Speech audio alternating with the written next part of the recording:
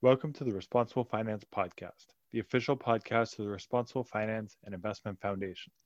I am Blake Good, the CEO of the RFI Foundation, a global nonprofit organization working to build awareness, promote research, and encourage convergence in the responsible finance industry, including socially responsible investment, ESG, Islamic finance, and impact investment.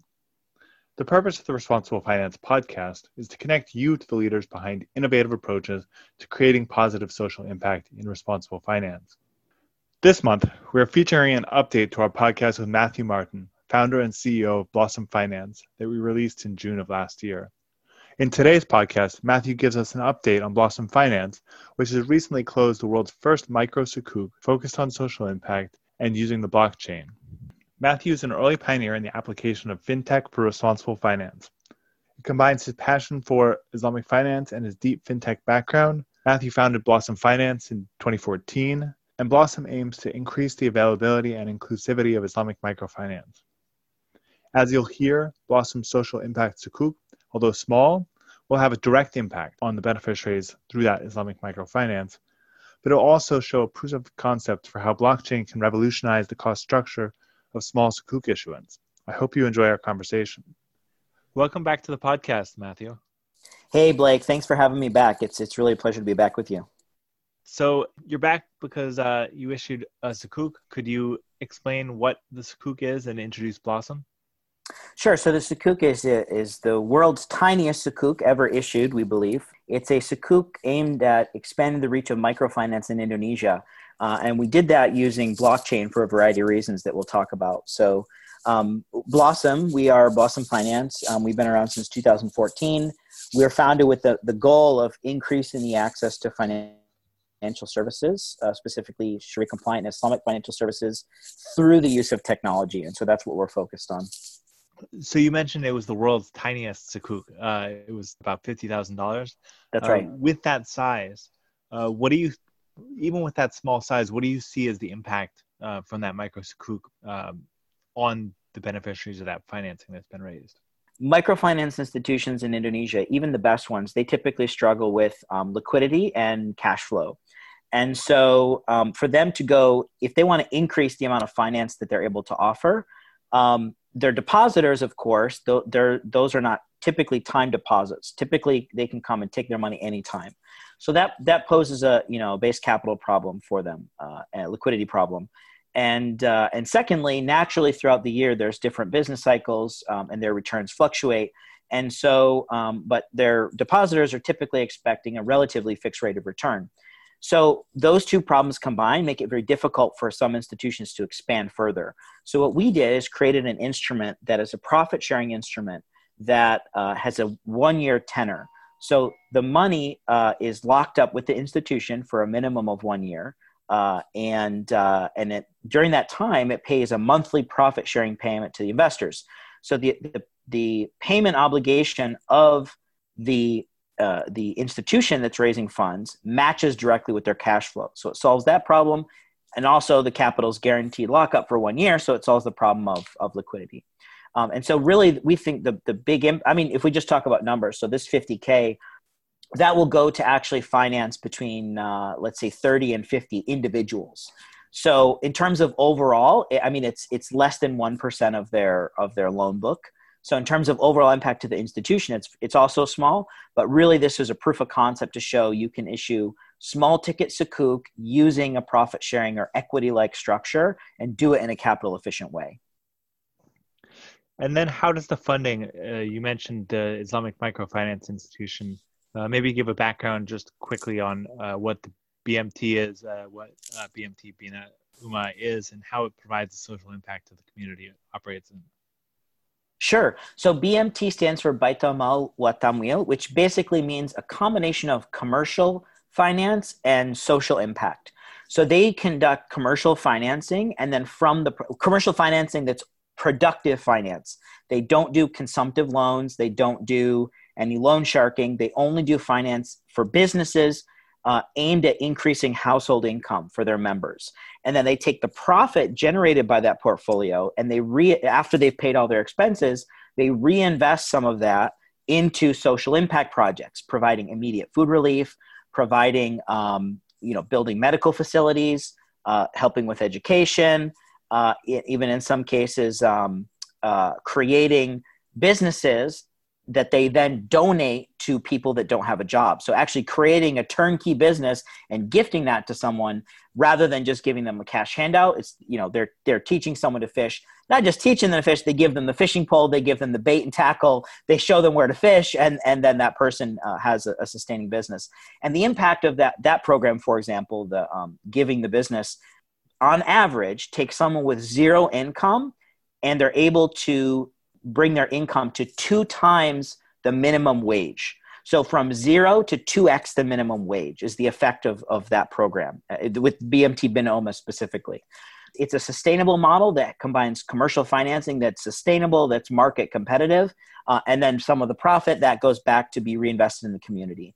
And so that's what a BMT is, and BMT Binoma is one of the best. They're a medium-sized BMT. Their assets under management are I think around $250 million, if I remember correctly. They've got about 20,000 members, and they've been around for close to 2 decades. So very good BMT, well established. And you mentioned that the funding from the sukuk to the BMT comes in that profit sharing. And how does that connection happen where the Mudaraba is providing a profit share versus a fixed coupon? How does that work for investors? How does that work for the institution that's receiving the funds? Yeah, so basically the investors, the money is pooled together, and then that is then passed to the institution, the BMT. The BMT then invests that into a portfolio of microfinance. Now, it can either be a blended portfolio that gets the same risk exposure as the rest of their balance sheet, so the rest of their depositors, or it can be a segregated portfolio. We can offer both options. And then the returns of that portfolio, there's profit generated by that financing activity, and there's a profit sharing ratio, or NISBA. So 60% to the investor, 40% to the BMT or to the issuer. So in this case, it's a 60-40 split, and that can vary. And when the profit comes back to the sukuk, it's paid on a pro rata basis back to the holders of these equity-like instruments. The holders of the sukuk receive periodic profit sharing payments on a pro rata basis. And then, of course, if you sell or you trade your sukuk, someone else takes ownership. Obviously, they have the right to collect those payments until maturity. And then at maturity, of course, the principal capital is returned back to the investors. And I guess one of the interesting features of the sukuk and how it operates is that it uses the blockchain. And how does that fit with the various regulations and processes required for sukuk issuance, including KYC? So maybe I can do KYC first because that's sort of the easy one. So blockchain is essentially a computer, and just like any computer program, the computer program can ask for any type of information.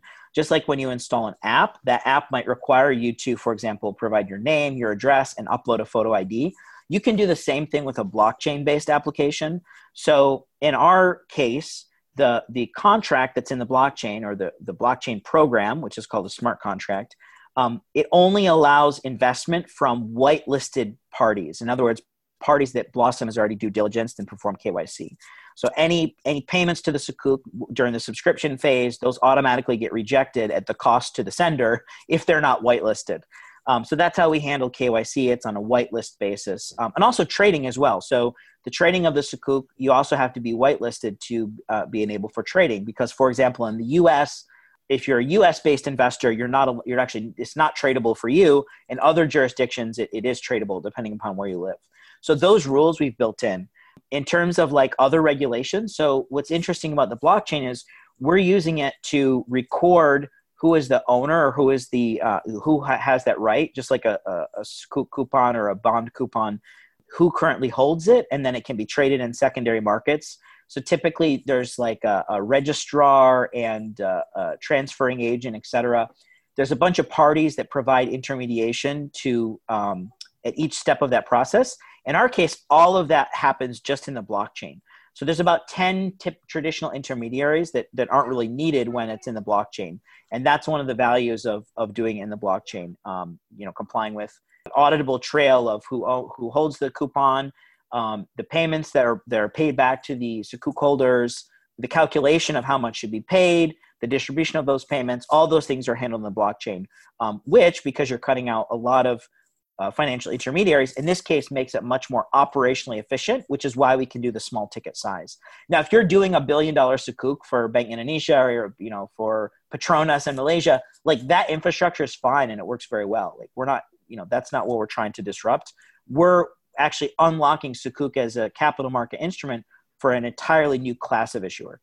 Interesting. And so I guess deviating a little bit from from how you've done it so far, but if it were to be done on a more multi-country basis, or there was a broader spectrum of investors, that same smart contract could enable, for example, specific Sharia boards that have approved a particular structure to have an investor follow one or the other. Yeah, that's right. So yeah, once you create a structure, you could have a Sharia board approve that specific structure. And then, it's the same structure and there's transparency that the akad in the blockchain or the contract is the same contract because literally it's the same code. So if the Sharia scholars and the lawyers have approved a certain structure, it's not even copy and paste. It's more secure than copy and paste. So there's a very high degree of confidence from the regulator, from the scholars that you're using an approved structure. And then if you have multiple approved structures, you could create a more highly structured product by layering those pre-approved structures into a sort of a package structure or hybrid structure. So yeah, there's a lot of broad opportunity. And so I guess in terms of opportunity, what types of investable assets do you have now on Blossom in addition to the BMT? Yeah, so far we're solely focused on BMT. We don't have anything outside of microfinance at the moment. We are working on some construction projects using a lease-based structure called Ijara or Ijara Istisna. So that's, someone wants to build a hospital, for example. The hospital will be a commercially sustainable business, but it's also for the social impact of providing a medical care in a specific region where it's underserved. And so that's another structure that we've developed. We're looking for the right issuer to actually be one of the first projects to do that. So we anticipate having other investable asset types, based on the ownership of a building and the lease of that building. But for now, profit sharing microfinances are sole focus. Okay, and if others are interested in using the platform, is there a plan down the road to have it accessible for other social impact focused small projects that wouldn't be able to issue a sukuk otherwise?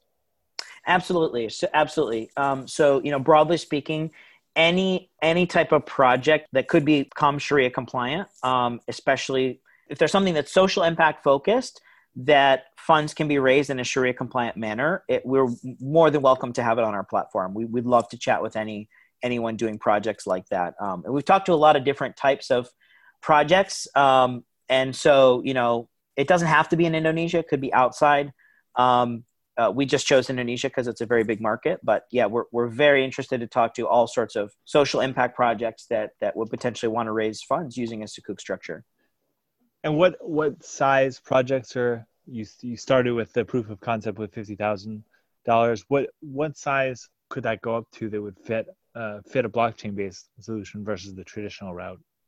So I would say 50,000 up to 50 million, which is a wide range, but anything less than 50 million, it becomes very efficient to use our technology. If you start to go over 50 million, the conventional mechanisms are probably suitable.